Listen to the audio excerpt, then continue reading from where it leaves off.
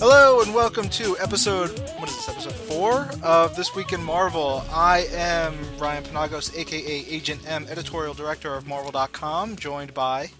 I am Ben Morse, associate editor of Marvel.com, rounding out the month here, getting ready for Thanksgiving. Glad to have you all with us. And I am Marvel.com assistant editor Marc Strom, coming to you from Los Angeles. This is This Week in Marvel, which is a podcast that covers all things Marvel, from new releases, whether they be comics or video games, movies, animation, news, all kinds of news, little tidbits, and lots of comments and questions from the fans that we get in from Twitter. So this is, I think, our first full episode where we're up and running on iTunes, which is great, and that really doesn't mean anything because iTunes doesn't host it, but you can find the podcast on iTunes, and if there are other places where you guys want to find the podcast, just let us know, tweet us, and we'll try and get it up there. Thanks to everybody who was instrumental in getting it up on iTunes. Agent M, of course, but also there was a lot of you fans who bugged the iTunes people, and so they put us up, so thank you for that. Yeah, and thanks to Brian over at Disney Imagineering for emailing me and giving me some advice and some help, and yeah, it's good stuff. All right, so let's get right into it. Marvel Comics on sale for the week of November 23rd, 2011. Ben, why don't you start us off? Okay, so that is today. Fingers crossed. This podcast goes up on time, so these are books you can go and pick up right now. Starting with Alpha Flight number 6, written by Fred Van Lente and Greg Pak, with art by Dale Eaglesham. This is a pretty pivotal issue for the Flight. For the whole series, they've been kind of on the run from Alpha Strike from the Unity group, but in this issue we learn a little bit more about the Master of the World, what he's up to. More importantly, Alpha Flight makes their move to liberate one of their loved ones, North Star's boyfriend Kyle. It's a pretty cool issue. It's a fast-moving issue. There's a lot of action, and it sets up kind of the third act of this Alpha Flight story with a very, I guess, not really unexpected, but still the way he comes in is pretty cool guest star at the end of the issue, who, since this is still Wednesday, I'm not going to spoil it, but good issue, good ending all around. Rock and roll. Up next, well, before I get to the next issue, just want to make sure you guys know there could be spoilers in this podcast. We're going to try and keep it at least relatively spoiler-free, but if you're a little concerned about getting something spoiled for you and you haven't read your books for the week yet, or you just want to make sure you don't get spoiled, hold off for a day or so, read your comics, and come on back and listen. But anyway, we of course usually go up on Thursdays, so we have a little more leeway, but because of the American holiday of Thanksgiving, we're up early this week, so we'll be a little more careful with spoilers, and hopefully later, Stromy will share with everyone the meaning of Thanksgiving. USA. All right, so next up on the list for comics on sale this week, Annihilators, Earthfall, number 3. Dan Abnett, Andy Lanning, Tan Eng Huat. Ben and I are huge Abnett and Lanning cosmic book fans, so I was super psyched for this because the Annihilators, the gigantic super cosmic team of Gladiator, Beta Ray Bill, Icon Ronan, Quasar, and Cosmo. Well, Cosmo not essentially, but the rest of them, they make their real communication with the Avengers. They sort of stop fighting, come together, and battle the big threat that's going on. The big threat is the, how do you say it, Magus? I believe you say the Magus. Magus? Could be wrong. Yeah, I don't believe that. So we're all probably wrong, but that's okay. I think it's Magus. Magus. Look at you, Stromy from Minnetucky. Pulling out the proper pronunciation. I was an English major, remember. I know how to speak good. We're all English majors, Stromy. I was a journalism major. And then in the back, which is extra bonus for everybody, is the third part of the Groot and Rocket Raccoon story, which, if you guys are playing Ultimate Marvel vs. Capcom 3, it's a great way to check out a little bit more of Rocket Raccoon. It's really terrific backup story. We also had the long-awaited debut of the new creative team, Astonishing X-Men, issue number 44. Greg Pak takes over as writer. Mike McCone takes over as artist. As everyone's seen on the cover, there's some making out with an unusual pairing of Cyclops and Storm that gets explored in the issue. It's kind of the aftermath of Schism. Cyclops coming to terms with exactly what's been done, and Storm, in a way, helping him. Don't get any ideas in your head about that. Read the book, but it's cool. It's Greg Pak exploring a new landscape. He hasn't worked on the X-Men since his Phoenix Endsong War Song days, and it's kind of cool seeing him getting into the emotional side of the X-Men. But also, man, I love me some Mike McKone, and I believe Ryan as well, was first introduced to Mike when he was working on Exiles. So seeing him back on a mutant book, and without giving too much away, a mutant book that even harkens back a little to his days on Exile was just good stuff for me. It's a beautiful issue. There's a fight between Cyclops and Storm against the Sentinels that is friggin' just dynamite, big action stuff, and looking forward to seeing what happens in the remainder of this arc. And we actually, on Marvel.com, have an interview with Greg, so you can get a hint of what's coming up, as well as a look at the art for the next issue from Pak and McKone. Yes, and Wolverine looks totally awesome in this story. Also, out this week, Avengers Origins Quicksilver and Scarlet Witch. It's another one of the Avengers Origins one-shots. This one is by Super Sean McKeever and artist Mirko Federici. I think I did pretty well with that. It's a great issue. You get a look at Quicksilver and the Scarlet Witch before they meet up with Magneto, which is, at least to my knowledge, not something that is explored too much. So you really get a sense of where they were, what happens with Magneto, and where they go. And the Avengers connection is definitely in there, but I think it's really cool to get this look at Quicksilver and the Scarlet Witch. Fun issue.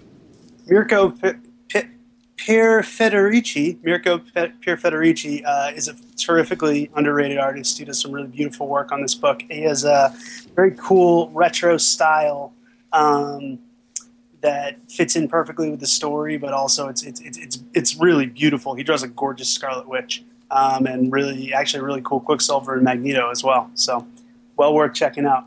Elsewhere in the Avengers verse, in the present, Avengers Solo #2.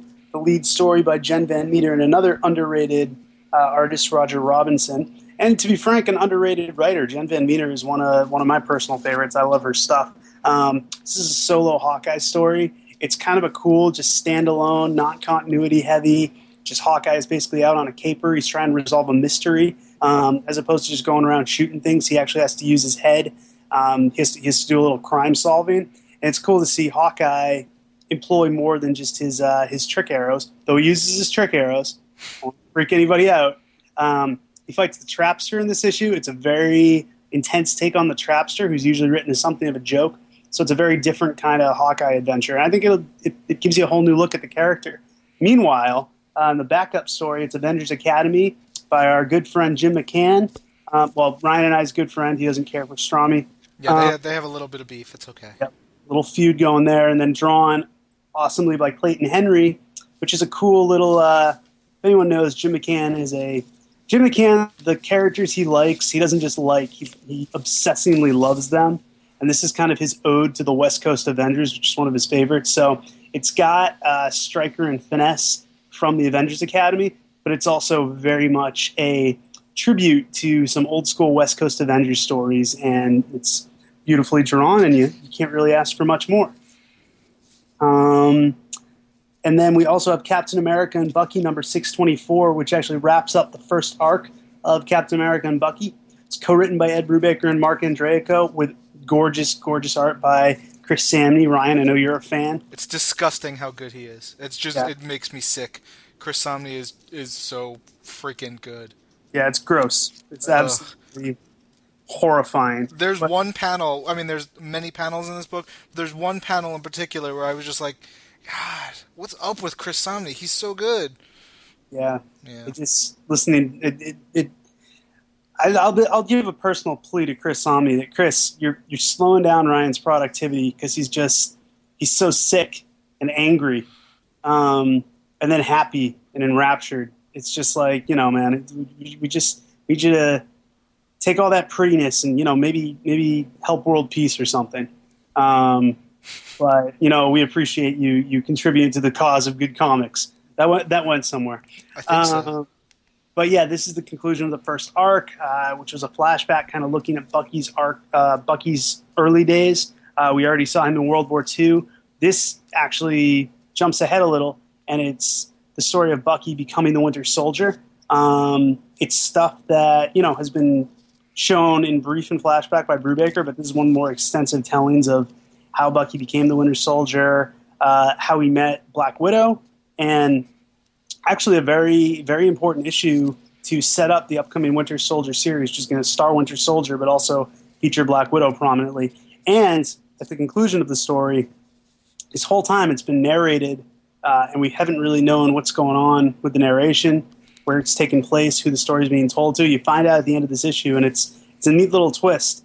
You can almost look at this whole arc as kind of the if you will, the season 0 to Winter Soldier, but it's a great book, well worth checking out. Yeah, very, very good. Doc and Dark Wolverine came out this week. Rob Williams and man, that's another name I'm gonna butcher. Matteo Buffanghi. Strami? I'm gonna go with Matteo Buffagni. That's what Ryan said. That's what I said. I thought your English degree was going to help you here. No, I was just confirming that sure, Ryan was right. Sure. This is part 2 of Dawkins' sort of fall from grace, trying to claw his way back up, and he's fighting this movie star, and if you look at the cover, you see the Runaways are on it, so that's a big hook for me as a huge Runaways fan, and it was a fun issue. I like what you did there with claws his way back to the top. Hey, whatever, I recognize that. My English degree. Yeah, game recognizes game. No, you're a journalist. Oh, wait. Yeah. So, anyways, we've also got Fantastic Four number 600, which is, get this, not a dream, not a hoax, not an imaginary story, 96 pages long, celebrating the 50th anniversary of the Fantastic Four. I'm just gonna read the talent roster on this book. It's all written by Jonathan Hickman, but it's got art by Steve Epting, Carmine D. Giandomenico, Lionel Francis Yu, Farrell Dalrymple.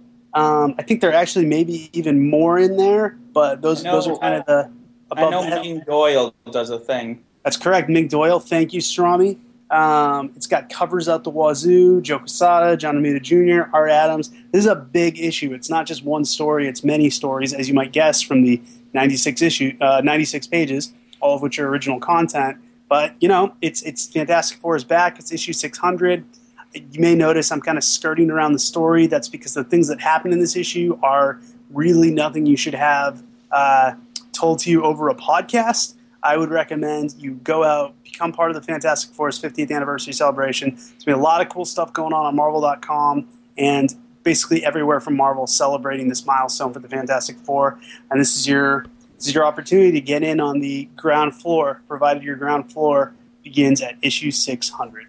It's well worth it. I would definitely get up in that. Also out this week, Invincible Iron Man number 510. This is starting a new arc after all the Fear Itself stuff. Tony is recovering from what happened.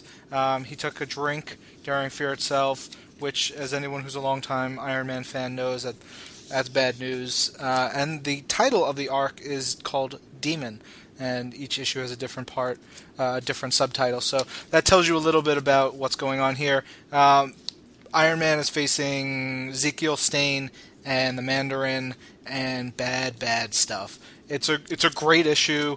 Another one by Matt Fraction and Salvador LaRocca, and also, well, if you've read the Fear Itself issues, there's some really cool stuff that bridges over into this. I really like this book. Are you talking about Iron Man's new buddy? His new best friend. Yeah, you should read it just to find out who Iron Man's new best friend is, and also just a little shout out. Classic Iron Man villain Blizzard shows up. Oh yeah, whole new look. Kind of done in that Salvador LaRocca swagger. It looks really cool. It's worth it just to see Blizzard. You know who I would like to see get a new look in Invincible Iron Man book? If I had 3 guesses, I'd only need one. The Shocker. Yeah. This can't be a running gag for every episode of This Week in Marvel. I'm putting my foot down right here as your boss. I was actually reading the Deadly Foes of Spider-Man trade paperback this weekend, and the Shocker is in that. Strommy, were you aware of it? Yes, he is. Yeah, he gets beat up. No, that's not the way it happens. Yeah. Anyways, also out this week, Iron Man 2.0 number 10, written by Nick Spencer with an assist from welcome back Will Pfeiffer. Love Will Pfeiffer's work, and glad to see him pitching in on Iron Man 2.0. Great art by Ariel Olivetti. It's continuing the mystery of what happened to Palmer Adley, who anyone who's reading Iron Man 2.0 knows this has been kind of the ghost in the machine who's been plaguing War Machine since the book started. He's finally starting, his origin are finally starting to come to light, and War Machine ends up basically flying all over the world to kind of try to combat stuff that Palmer Adley has set into motion post-death. That's another little note. Palmer Adley's been dead since before the first issue, yet War Machine's been fighting him for 10 issues now. And it's pretty cool, the reason he's fighting him. And some really gross stuff happens in this issue. And Ariel Olivetti will give you nightmares, but it's a slick little issue. It was a lot of fun. In the Mighty Thor number 8, the book is actually, in a way, retitled The Mighty Tenaris number 8, because after Fear Itself, Thor is gone. He's not just dead, he never existed. This new character, Tenaris, has taken his place in everyone's memories. He helped found the Avengers.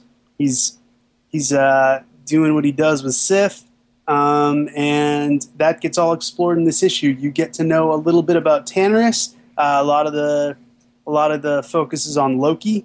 A lot of the focus is on the new landscape of Asgard on Earth, since Odin's out of the picture, and now there are 3 ladies running the show, the All Mothers, and it's cool. It's kind of an unfolding mystery type issue. You get some good action, but you also get a lot of world building, and that's from Matt Fraction and Pasquale Ferry.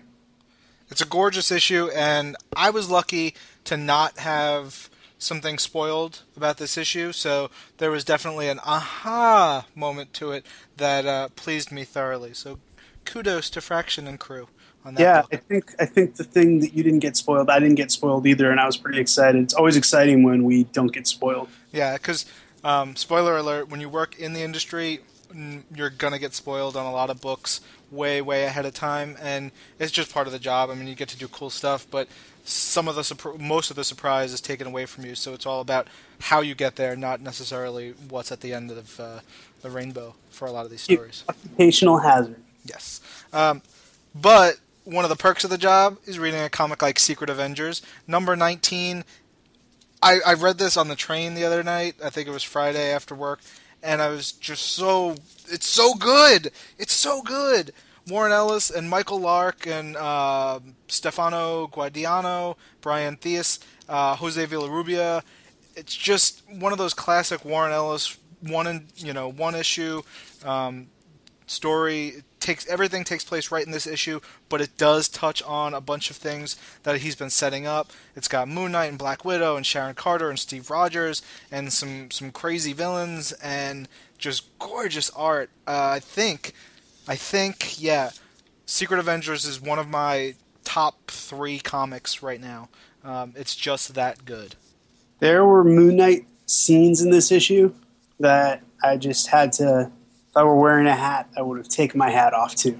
The one and done stuff by Ellis has been awesome. He keeps topping himself. Loved every issue, but yeah, I mean they all shine. But I loved the way he wrote Moon Knight, and I loved the way Michael Lark drew Moon Knight. Really good issue. I agree with you completely. Damn straight.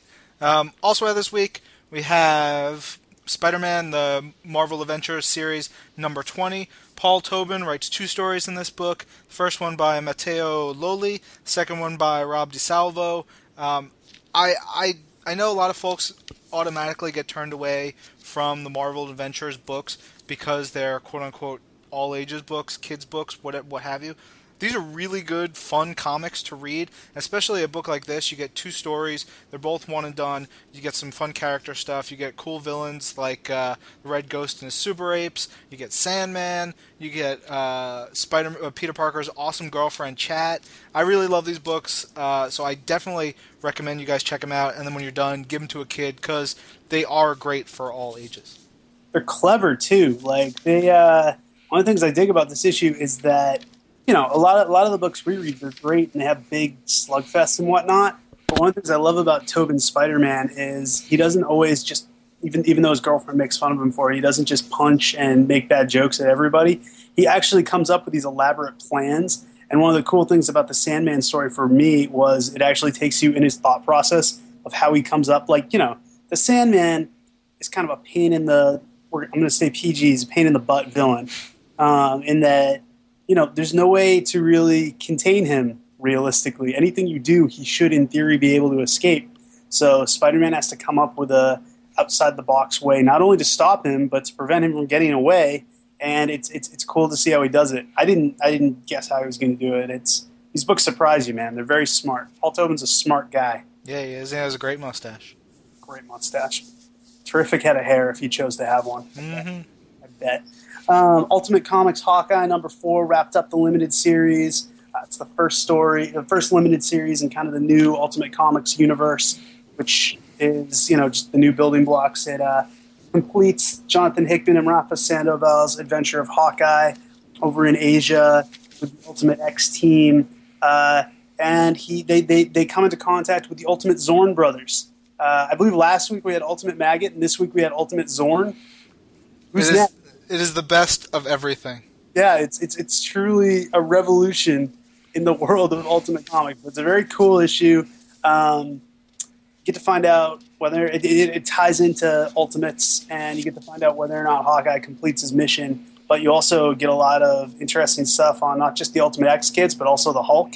I really dug the way Jonathan Hickman, his take on the Zorn siblings. It's very smart stuff. Rafa Sandoval's art is very, very gritty and gorgeous. It's superhero stuff, but it's got kind of an edge to it. I dig it. It was a good way to wrap up that first storyline. In Vengeance, #5, one of the most confusing yet satisfying comics in the world. I would not want to take a vacation to the mind of Joe Casey because I imagine it to be a very terrifying place. I think he wears sunglasses indoors all the time because he probably just has energy emanating from his eyes because of all the wackiness. This is a book drawn beautifully by Nick Dragotta, which features the Young Masters of Evil. It features the new Teen Brigade. It has stuff going on in another dimension with the new Miss America. It has stuff going on in World War II with the Red Skull.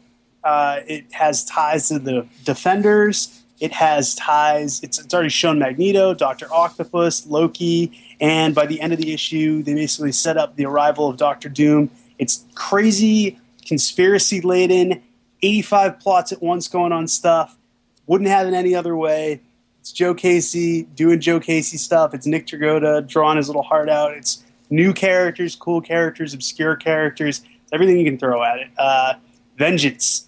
Pick it up today. Nick Dragotta, I want him to draw everything. And, also kudos to colorist Brad Simpson because the book has some really, really great hues to it. And that's something I am really seeing more and more. Like, I'm paying more attention to the colors in comics because what the current crop of colorists are doing is just really great stuff. But finally, last book of the week is Wolverine and the X-Men #2. This is Jason Aaron and Chris Bachalo, two of my favorite creators. And so the first issue of Wolverine and the X-Men is basically, hey, this is a tour of the Jean Grey Institute for Higher Learning, and then chaos ensues. And this is just, let's throw more chaos and more crazy stuff. And it's a super fun issue. Strami, I know you like this one, right? Yeah, I'm just always happy to see Chris Bachalo drawing the X-Men again because one of my favorite series as a kid growing up was Generation X, back when Scott Lobdell and Chris Bachalo first created it. And just to see him, still doing the type of crazy layouts that he does and the crazy types of design that he does, and to match it with Jason Aaron, who's great at coming up with these sort of slightly like quirky, ideas, like this idea of the Hellfire Club being made up all of children that he somehow makes so well. And matching his sensibility with Bashalo's sensibility just is like this perfect melting pot of awesome that gets spilled out onto a page and then injects itself into your brain through your eyeballs and imprints it there. And I enjoy it. Totally. Can I say one more thing about this issue? Of course. Before we move on? Since I was a little kid, my favorite X-Man has always been Iceman. And I know there are many others out there like me. We are a quiet but dedicated breed of Iceman fans. And if you are an Iceman fan, you know that even though the guy, gets a cool moment here or there, gets a witty line here or there, it's kind of one of those characters you're eternally waiting for. If the right guy could just latch onto him, if he just figure out how to use his powers right, if he could just tap into that personality, Iceman would break out. But, we've been waiting years and years. Well, friends, I'm here to tell you, Wolverine and the X-Men, number 2, November 23rd, in the year 2011. This is it. This is the issue. Iceman has a huge breakout issue. The stuff he does with his powers, his personality, it blew my mind and made me want to just stand up and applaud. So if you're an Iceman fan like me, this is the comic you may have been waiting your entire X-Men fandom career for, because if it is a career, it's not really a career. It is for me. I get paid. But for the rest of you, it's just a great moment. So if you like Iceman, please buy this issue. You're going to love it. Totally. 2 more points I wanted to make. One, I think this comic, Wolverine and the X-Men should be like 20 inches tall and 40 inches wide, whatever the dimensions could be. I want it to be bigger. There's not enough room on the page to capture everything that Bashalo and his inkers, Tim Townsend, Jamie Mendoza, everybody who's working on the book, it's just jam-packed with amazing detail and art. And finally, fandom is probably going to go nuts for a kiss in this issue. And it was awesome because I know I was reading it and I stopped on that page for a good 20 seconds like, oh, man. So that's good stuff. I support it. Yeah, no, me too. I'm not saying I'm against it. I wasn't saying you're against it. Come on, Ben, stop arguing. Look. Let's just move on to the next section. All right, next section is collections available this week.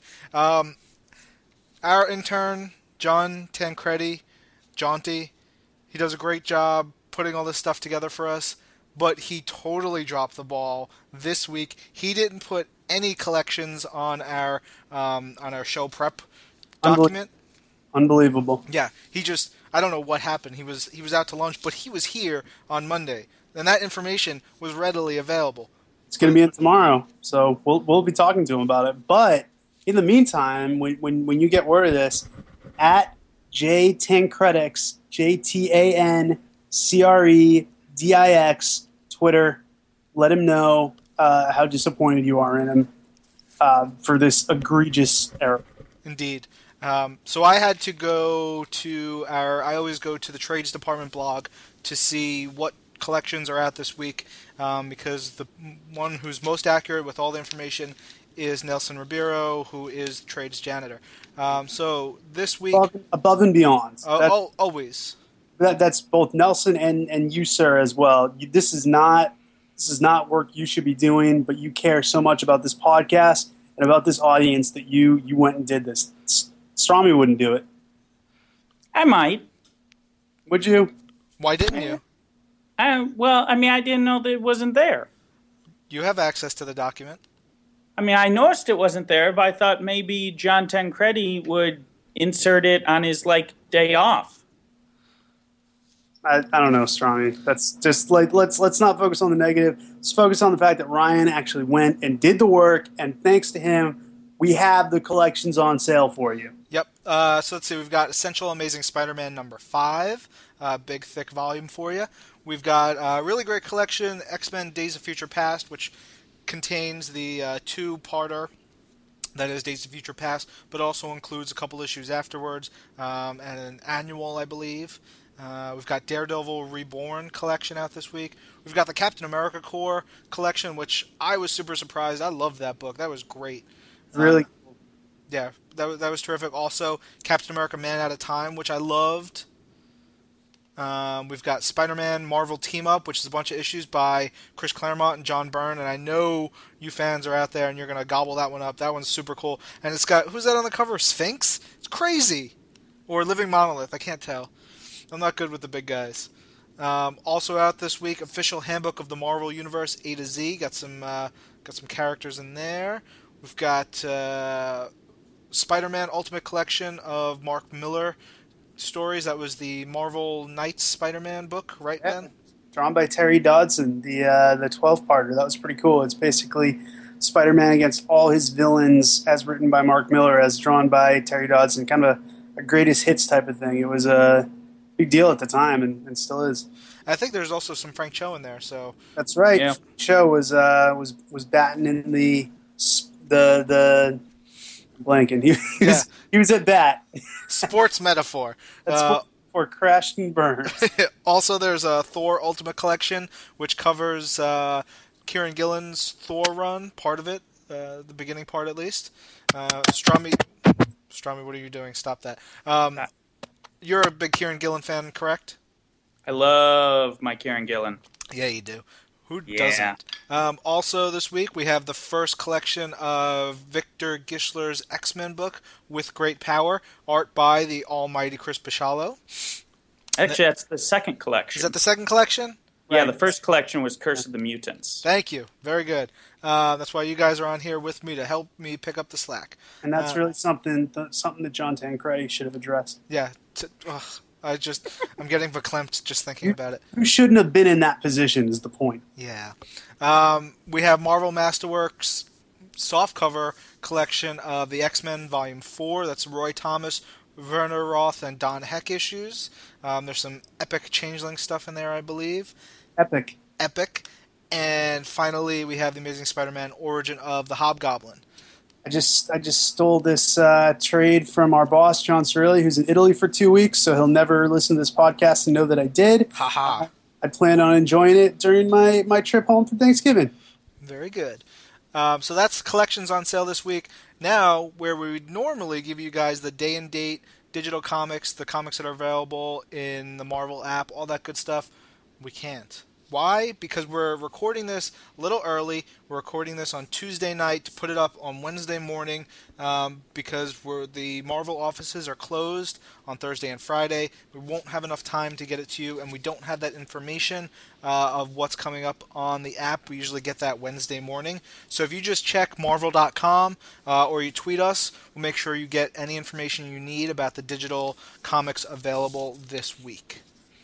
Let's see. Next section, I guess we're going to talk about games and movies in store this week. We have no games, but Strami, we've got some DVDs, right? Yeah, we've got 2 DVDs, really. The first is the Superhero Squad show, The Infinity Gauntlet Volume 2, which collects 6 episodes from Season 2 of the Superhero Squad.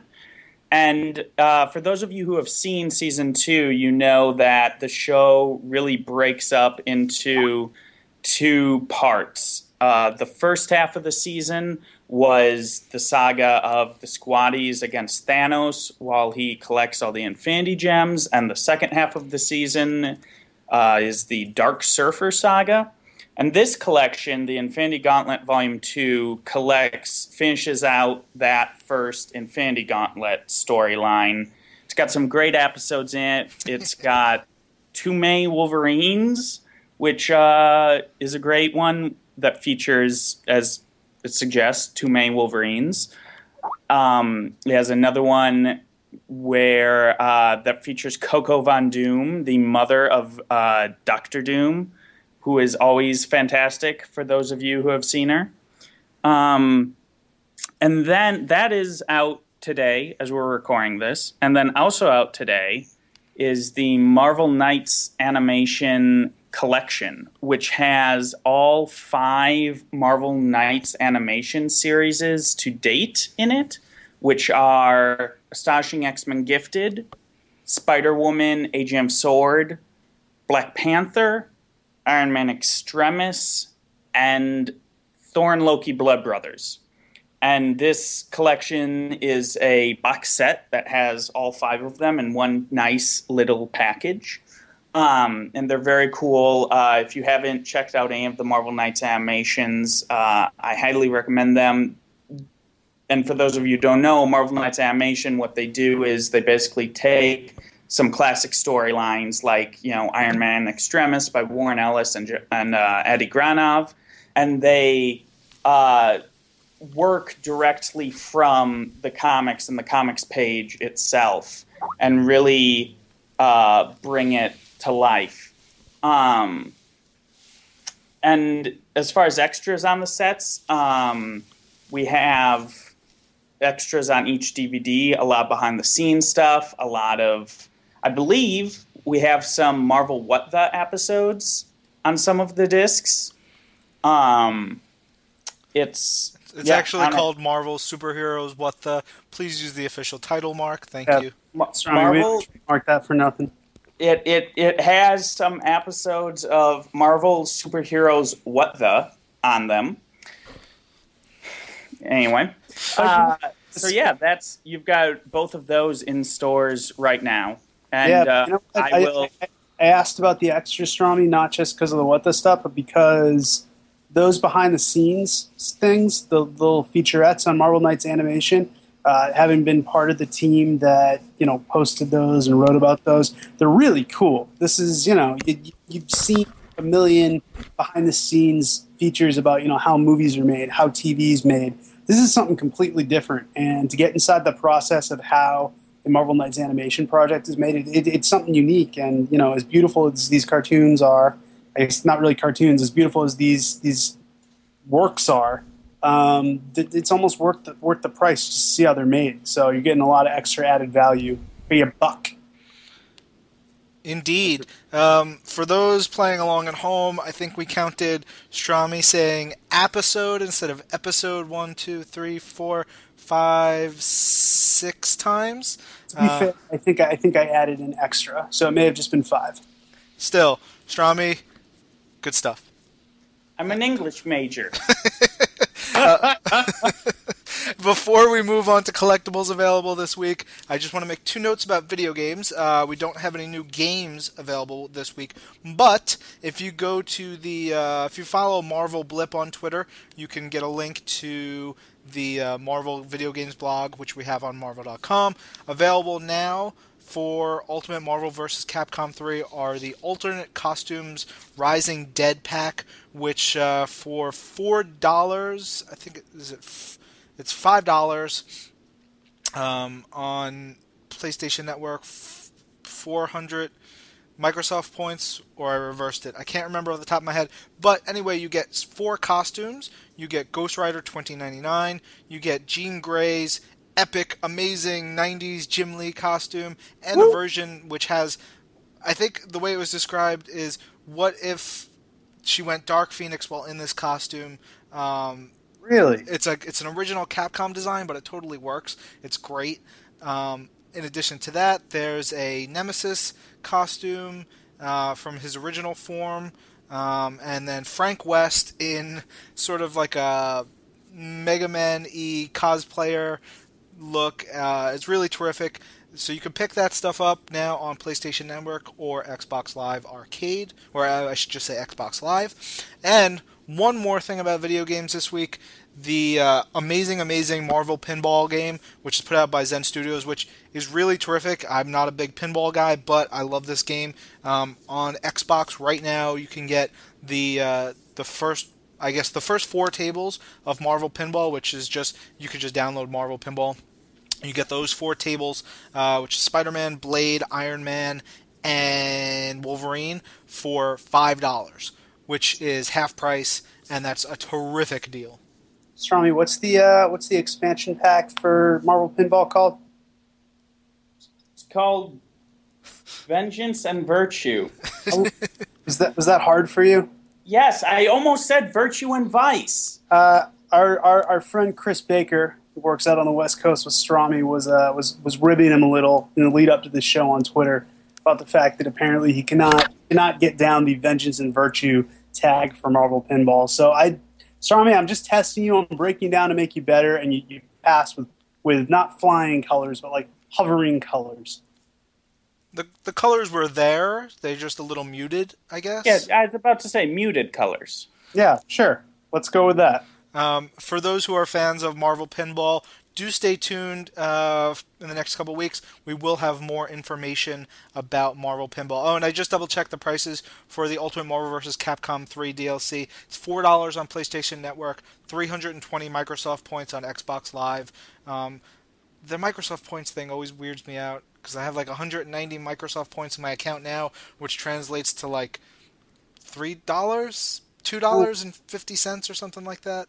But that's less than I pay for lunch, and my sandwich is usually gone in under 10 minutes. These expansion packs you can keep forever. That is value.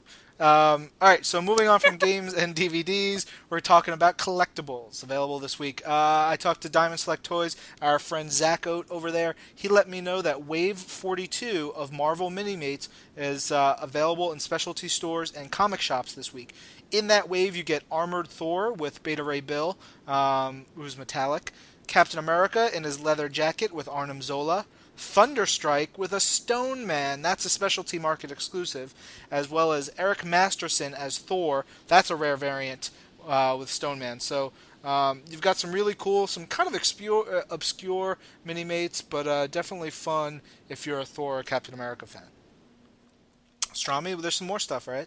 Yep, we've also got our friend, again, at Diamond Select Toys, Zach Oat, let us know that the next Marvel Select figures will be Hawkeye and Hulk from the upcoming Marvel's The Avengers.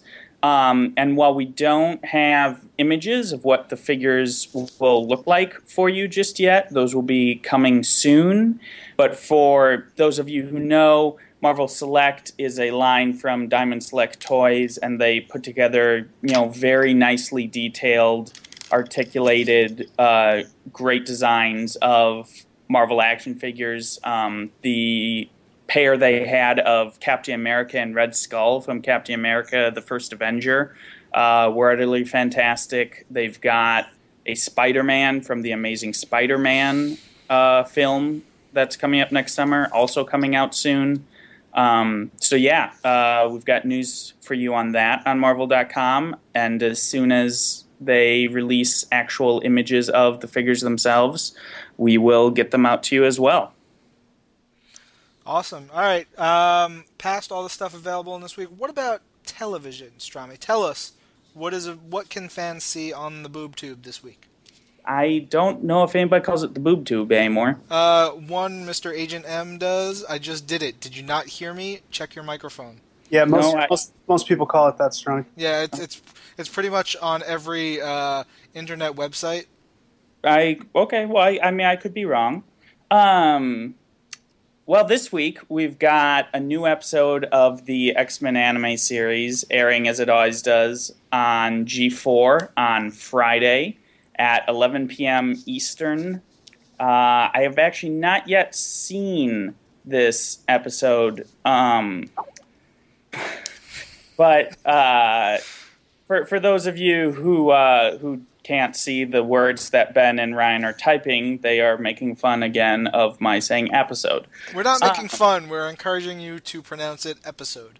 Stormy, you know who can't see what we're typing? Literally everyone. This is a podcast. Anyway, in this week's episode of X-Men, the X-Men returned to Japan. They left a couple weeks ago, went back to Westchester. Emma Frost and Armor are now officially a part of the team. They're going back to Japan to find out exactly what the U-Men are up to. And spoiler, the U-Men are up to no good. Also, this Saturday, you look forward to a long marathon of Iron Man Armored Adventures on Nicktoons beginning at noon Eastern Time. And that all builds up to 2 new episodes of Iron Man Armored Adventures beginning at 9 o'clock Eastern Time, I believe. The first takes place in Tony's school, the Tomorrow Academy, in which a student who used to be the top student, Rona, who has now been replaced by Tony, gets a little jealous, and she turns it into a death trap for Tony and his friends that they have to escape from. Of course, as children normally do. Yeah, I mean, it's I was doing that a lot as a kid. I don't know about you. I love Iron Man Armored Adventures. I wish that show got more love from the public. It's actually really well drawn. I was a little nervous about it at first, but the show is super fun. It's got a cool art style. I like the characters, and it's got great villains on it. It's a fun show. Yeah, and for those who have been watching season 2 so far, you know that the story of this season, particularly the first half, has been drawing a lot on the classic Armor Wars story from Iron Man by David McElhinney and Bob Layton, who also wrote an episode just 2 weeks ago. And speaking of, the second new episode this week is really the culmination of that entire Armor Wars arc in Iron Man Armored Adventures. And it brings Tony's fight with Obadiah Stane to sort of the next level. He goes up against Ironmonger again, Tony does. And yeah, it's a big turning point for the series and sort of launches things into the second half of season 2, in which we get a new story arc for the series, and also some very cool, as Ryan was saying, villains coming up. One in particular that I think fans will enjoy, that I can only tease because that is still a ways away, but someone that you would not necessarily expect to see Iron Man fighting. Awesome. What else we have? Spider-Man 3 is on a couple times this coming week, right? Yes, Spider-Man 3 is on FX several times, according to John Tancredi. Spider-Man 3 will be playing on FX this Sunday at 2:30 p.m. and this Monday at 12:30 p.m. And also, I should mention, we have the Superhero Squad show on daily, Mondays through Fridays, I believe, at 7 a.m. on Cartoon Network. So this looks like we have on Friday an episode called Support Your Local Skyfather. On Monday we have Villainy Redux Syndrome. That seems to be all that John Tancredi gave us. Great. Good job, Jaunty. Yep, that's all right. So we just told you what 2 of the upcoming 5 days were. Thanks, John. And we've also got some episodes of Iron Man Armored Adventures on Monday night on Nicktoons at 11 and 11:30 p.m. And those are Titanium versus Iron and Ironmonger, which were 2 episodes from earlier in this season. Excellent. So that wraps up what's available, what's on TV and stuff. Ben, why don't you kick us off right into the news that we've had since the last episode of This Week in Marvel. Sure thing. We had some news in the world of comics. Up first, we showed some sneak peeks on Marvel.com, including New Mutants 35 with some art by David Lopez, Wolverine and the X-Men number 3 with some more great Chris Pachalo art. We got to look at the Venom variants coming this January. About a dozen Marvel titles are going to have variant covers featuring their casts with Venom symbiotes or Carnage symbiotes or hybrid symbiotes or toxin symbiotes. A lot of symbiotes. And then, unless something horrible happens to me, by the time this episode airs, there should be a preview of Secret Avengers number 20 with some great art by Alex Maleev, which I'm going to put up after the show ends. We're also doing something really cool. We just started yesterday, kind of on the down low. We're getting geared up for Rick Remender, one of our favorite writers and a smashing fellow, to take over the Secret Avengers title. We've got some really cool stuff planned to kind of gear up over the next 2 months for Rick's arrival on the title. And one of the first things we did was we started introducing the new Masters of Evil, who are going to be in his .1 issue, Secret Avengers number 21.1, with art by Patrick Zurcher. We're not saying a lot about these Masters of Evil, but we are debuting them one a day, every day this week on Marvel.com. Monday, Wednesday, and Tuesday is the one that comes in between those two. So we showed on Monday, we showed Whiplash. Yesterday we showed Princess Python. And today, hopefully it's gone up already, but if it hasn't, I'm just going to go ahead and say it. We showed Vengeance. Former ties to Ghost Rider. Vengeance is one of the new Masters of Evil. Check out the art. You get an ominous line from each and find out a little bit more about what's coming up in Secret Avengers. As I mentioned earlier in the show, we spoke to Greg Pak about Astonishing X-Men, showed off some art from that series. We also have a very special Marvel Thanksgiving celebration today, talking to some of our creators about what they're thankful for. But while that may be the news for comics this week, and we've got plenty more coming up after Thanksgiving, there was some big news in movies, specifically in Marvel's The Avengers. Is that not right, Mr. Strom? That is right. We since our last podcast, we've had 2 new character banners released. One featuring Iron Man, Thor, Cap, and Bruce Banner, and the other featuring Nick Fury, Loki, Black Widow, and Hawkeye.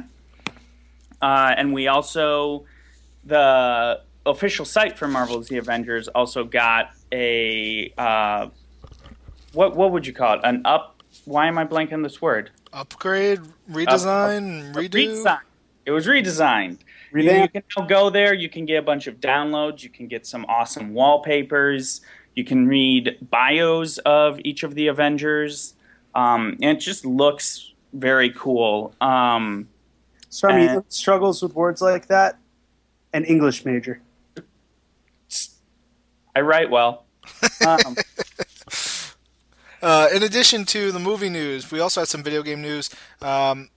Nominated for an award at the Video Game Awards, which I believe the Video Game Awards air on Spike in early December, first or second week of December. Captain America Super Soldier is up for an award, and it's going against some very stiff competition, but it's awesome that it was nominated because it was surprisingly really super fun. And I say surprisingly because I know a lot of the fans, and talking with them back and forth, were a little apprehensive about the game. The Iron Man games weren't that great, but Thor was okay. Captain America was actually a super lot of fun. I put a solid 9 hours, beat the game. I felt satisfied with it, and I was very happy with how it came out. So I'm glad that gets the recognition it deserves. I'm not sure it'll win because it has some big stuff against it, but it's super cool to see it up there. Additionally, Ultimate Marvel vs. Capcom 3 this week we put out all the screenshots of all 48 downloadable costumes that you're going to be able to get over the next several months for the game, with when they're going to be available, what they're going to look like, all this good stuff. And we're going to add some more content to those through the Marvel Blip blog as each one comes out. But if you just want to check them all out, you can hit up the link in the Marvel.com news story if that's where you're listening to this episode, or just go to marvel.com/news/games and you can see it's right up there. Can people still vote in the People's Choice Awards is a question I just thought to myself. I believe they can. I don't know. Yes, Strami, go. Yes, hasn't for a while yet. Yes, I believe you can still vote in the People's Choice Awards. So you should head over there, vote for Captain America and Thor, who are both nominated for a bunch of awards, I believe, though which exact ones are escaping me at the moment. X-Men First Class is up for stuff too, Strami. X-Men First Class is also up for stuff, correct. Guys, it's great. It's like we have these notes about this podcast that we put together ahead of time, and it's like someone puts them together for us. But where are all the details, Jaunty? Yeah, I hope he's listening. He's definitely listening, because he always comes back the day after like, oh man, I laughed so hard at that one point when you made fun of me. And we're not making fun of you, Jaunty. Marc is a former intern. We are staffed by tons of former interns. you can live up to your potential. We know you can. Just like Marc is. Always. He does. That's why I hired him. He's living beyond his potential. Indeed. All right, we're getting off track here. That's more or less the news because it's a shortened week for us. We will be back with more next week. But before we leave This Week in Marvel, it's time for the questions that you guys are sending to us. We're getting these via Twitter. If you use the hashtag This Week in Marvel, we will see them. I've got my tweet deck open right now, and I see all the fancy questions that are coming in, the comments and whatnot. Let's see. Let's just go right down from the most recent one. Rush1031 on Twitter is just sending out some promotion, and he wants us to be gentle with Ben on this episode. And I say, sure, we'll be gentle with Ben. That's fine. Really?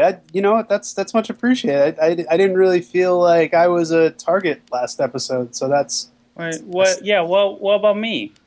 Well, anyway, we're going to continue going down the list. Looks like Grey Devil 13 on Twitter. His question, question is more of I'm not sure. It's not. Well, let's see what it is. Cosmic Marvel. We need more. Annihilators, badassery is just not enough. Can't wait for Nova. Ben? Did you read point one? Gray. What was his name? Gray what? Grey Devil 13. Grey Devil 13. If you read point one, you know that there is some Nova coming up in the future. And if you've heard our editor-in-chief, Axel Alonso, talking, you would know that it's the beginning of something cosmic. That Nova story was very important. It also featured Terrax, and it also featured a very important cosmic entity. It's going to play a major role in the Marvel Universe in 2012. And, beyond that, lest we forget, also in the pages of Fantastic Four and FF, there's some pretty cool cosmic stuff going on with the Inhumans, with Galactus. So I'm right there with you, my friend. I'm a huge advocate of Marvel Cosmic. Nova is my favorite character, and so I can assure you there are big cosmic things ahead. Oh, and you know what? Silver Surfer is still playing a major role in the Marvel Universe as well. He's in Mighty Thor, and he's going to be appearing in the Defenders. So fear not. Annihilators, great as it is not the end-all, be-all of Marvel Cosmic. Indeed. Let's see. We had a comment from Marie Dalzy on Twitter who didn't hashtag it, but because I see all the ats coming through, the responses, replies, whatnot, I see she says, to all three of us actually, first favorite comic book issue or series you'll never forget. I would probably say Punisher War Journal 6 and 7 by can't remember who the artist is, but it's Jim Lee art. I mean, can't remember who the writer is. It's Jim Lee art. Carl Potts. Carl Potts, wasn't he the inker? No, Carl Potts was the writer. Carl Potts was the writer. All right, then his name was in my head, but there you go. That's why you guys are on here, to correct every mistake I make.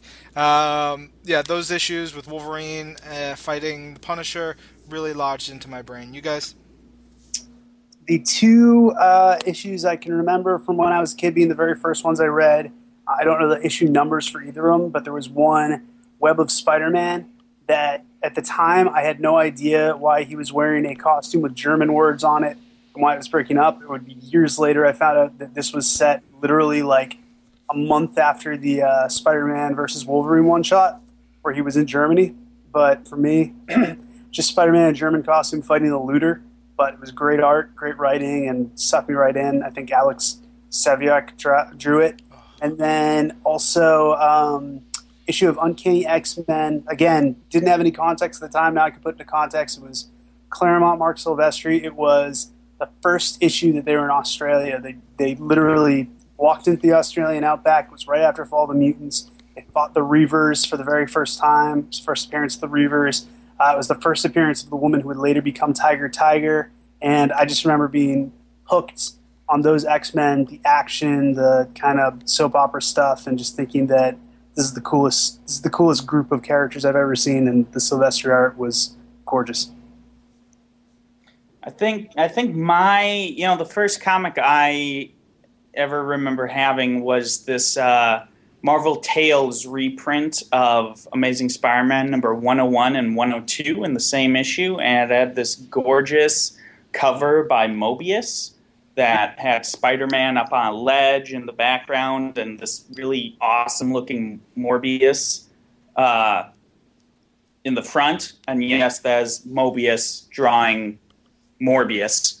But the books that really hooked me was the Executioner song crossover between Uncanny X-Men, X-Men, X-Force, and X-Factor, which was basically X-Men, X-Force, and X-Factor against Strife and Apocalypse and Mr. Sinister, and it was awesome, and it was epic, and I remember for the longest time I could not find those X-Factor issues, and it drove me nuts. And eventually I did, and it was so worth it.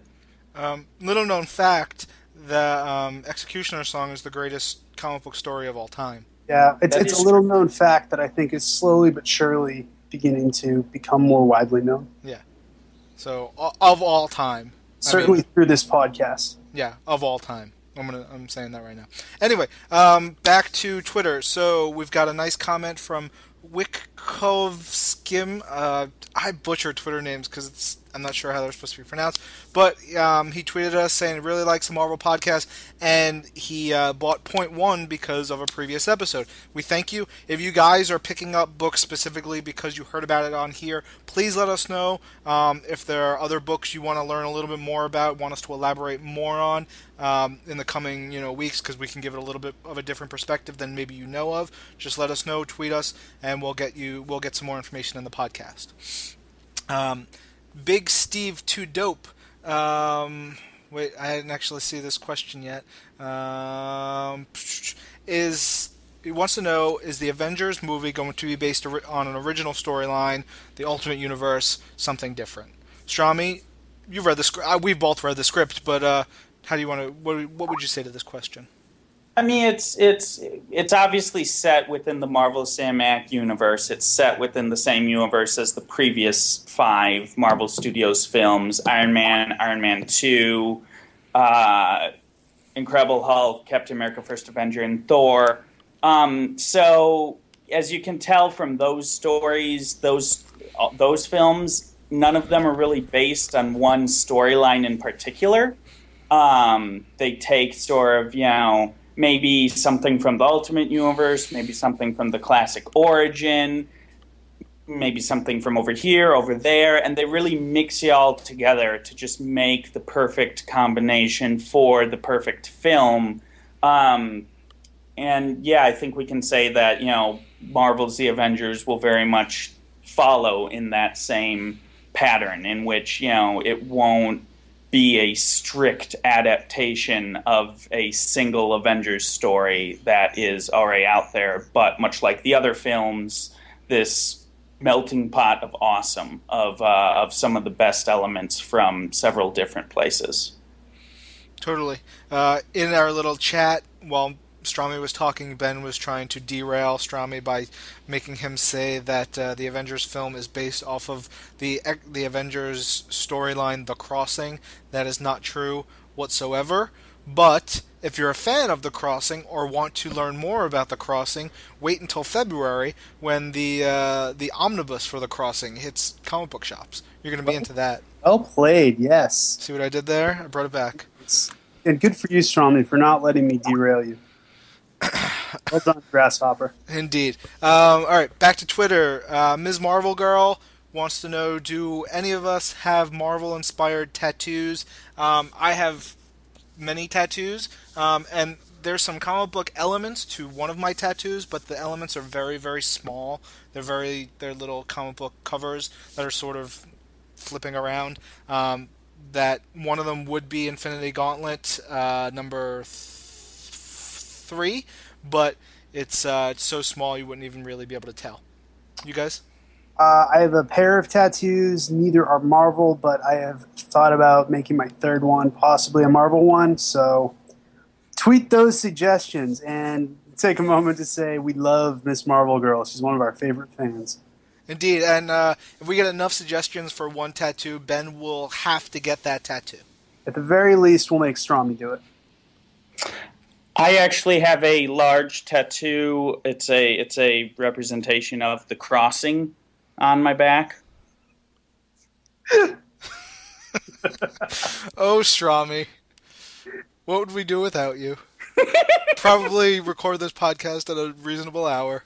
Yep. All right, back to the Twitter questions. This one is another one from Rush1031. He wants to know, will we see any Muppet Marvel crossovers anytime soon? I don't believe so. We have been putting out some Muppets comics. I think they're reprints, but I don't believe that there are any crossovers in the works. You guys know of anything? Rush, there are actually some Muppet Marvel crossovers. They've actually been coming out and will continue coming out in my dreams nightly. Oh, I got really confused for a second. I was like, oh, wait, did I miss something? Because that would have been super cool. That was the idea. Yep, you got me. If you guys haven't seen the Muppet movie yet, it's not a Marvel flick, but it is fantastic. I saw it 2 weeks ago, and it was so good. All right, continuing on, we've got a question from Ungaji, who is actually one of our freelance writers on Marvel.com. He writes our Psych Ward stories and does some other stuff. His tweet was, is Dan Slott susceptible to bribery? Specifically, bribery to bring back and highlight Cardiac in Amazing Spider-Man. Growing up in the 90s, I think we can all say we're huge fans of Cardiac. Absolutely. Totally. The end. There are no plans that I know of to bring Cardiac back, but Cardiac was actually just in... He was. He was the home front. Yeah, Fear itself, the home front. Yeah, he had like a one-pager. You know what? I'm sure it would be great if we could see a Cardiac shocker story in the pages of Amazing Spider-Man. I don't know if I think Dan Slott, just knowing him, probably is susceptible to bribery. So get him something Doctor Who-ish. Yeah, totally will. Should be hard. Yeah, not hard at all. Question from Just John. Where is the best place in the Marvel Universe to get tacos? That's obviously the Negative Zone. There's a great taco truck that is parked right on the other side of the Fantastic Four's gateway into the Negative Zone. You don't want to ask what meat is in the tacos. You just give them your money and you get your tacos. They're delicious. Also, make sure there is no antimatter in the taco because you will explode. Yeah, as in every Fantastic Four story in the Negative Zone ever. Yeah, bad news. But I once had a great Human Torch taco there. Straw me too soon. Way too soon. Ms. Marvel Girl wants to know, Wolverine boxers or Spidey briefs? A little too personal for us, Ms. Marvel Girl, and this is a family podcast, so we're going to skip Wolverine that. boxers. Strawmy, you're the worst podcaster ever. You're so terrible. I don't mean that. Wondering what that quote unquote sound effect is. It is not an FX. It is Strawmy's actual laugh. Oh, Strawmy. We have a question from Amazing JR87. Wants to know, will there be any Marvel video games coming in 2012? That is guaranteed. There will be Marvel video games in 2012. I think the only one that we've announced so far is Amazing Spider-Man, and that will come out around the movie time. That you'll be hearing more about pretty soon. Soon-ish. There are several more, probably, maybe. Things could always change. I could be completely wrong, and we'll only have Amazing Spider-Man out next year, but I say it's a safe bet that there could be more, and you will get more information on those in the coming months on Marvel.com. Let's see. Is that a dollar sign? I was answering Marc's question from earlier. Oh, all right. Those of you who can't see our private chat that we had a day before you're listening to this. Indeed. Yeah. So our final question of episode 4 of This Week in Marvel comes from... I just had it and I lost it. Comes from Chaffro, who wants to know, why was there no Agent Coulson Avengers banner in the Avengers banners we put out last week? Strami? I think, it's largely just an issue of space and the number of spots they had, but Agent Coulson will be playing, he is in the Avengers movie, so you will be seeing him. Whoa, Strami, can you say that? Yes? Yeah, no, I was just testing. Oh. Don't scare me like that. But yes, anyway, Clark Gregg will be returning as Agent Coulson, and Kobe Smulders will be playing Agent Maria Hill, who was also not on the banners. So though they didn't get their own, spot on the banners. Don't worry, you will be seeing plenty of them, and it will be great. Awesome. All right. That wraps up another episode of This Week in Marvel. I was hoping to get this episode under an hour, but we talk a lot, so I apologize for that. If you don't want the long podcast, if you do like the long podcast, then you got all your money's worth because it was free. I am Agent M, joined by Ben Morse. Happy Thanksgiving. And Marc Strom, and I wish you a happier Thanksgiving than Ben Morse just wished you. It's true. I wish you the happiest Thanksgiving, and if you're not in the U.S., not celebrating Thanksgiving, then just enjoy your life. Live it. Hug someone. High-five someone. Tell someone thank you, and just have a good time. And we'll catch you guys on the next episode of This Week in Marvel. And don't forget, tweet us your questions. Use the hashtag This Week in Marvel, or tweet them to me, Agent_M, or Ben J. Morse, or Strommy, Strommy, and we'll make sure they get into the next episode. Thanks a lot, guys. We'll talk to you soon.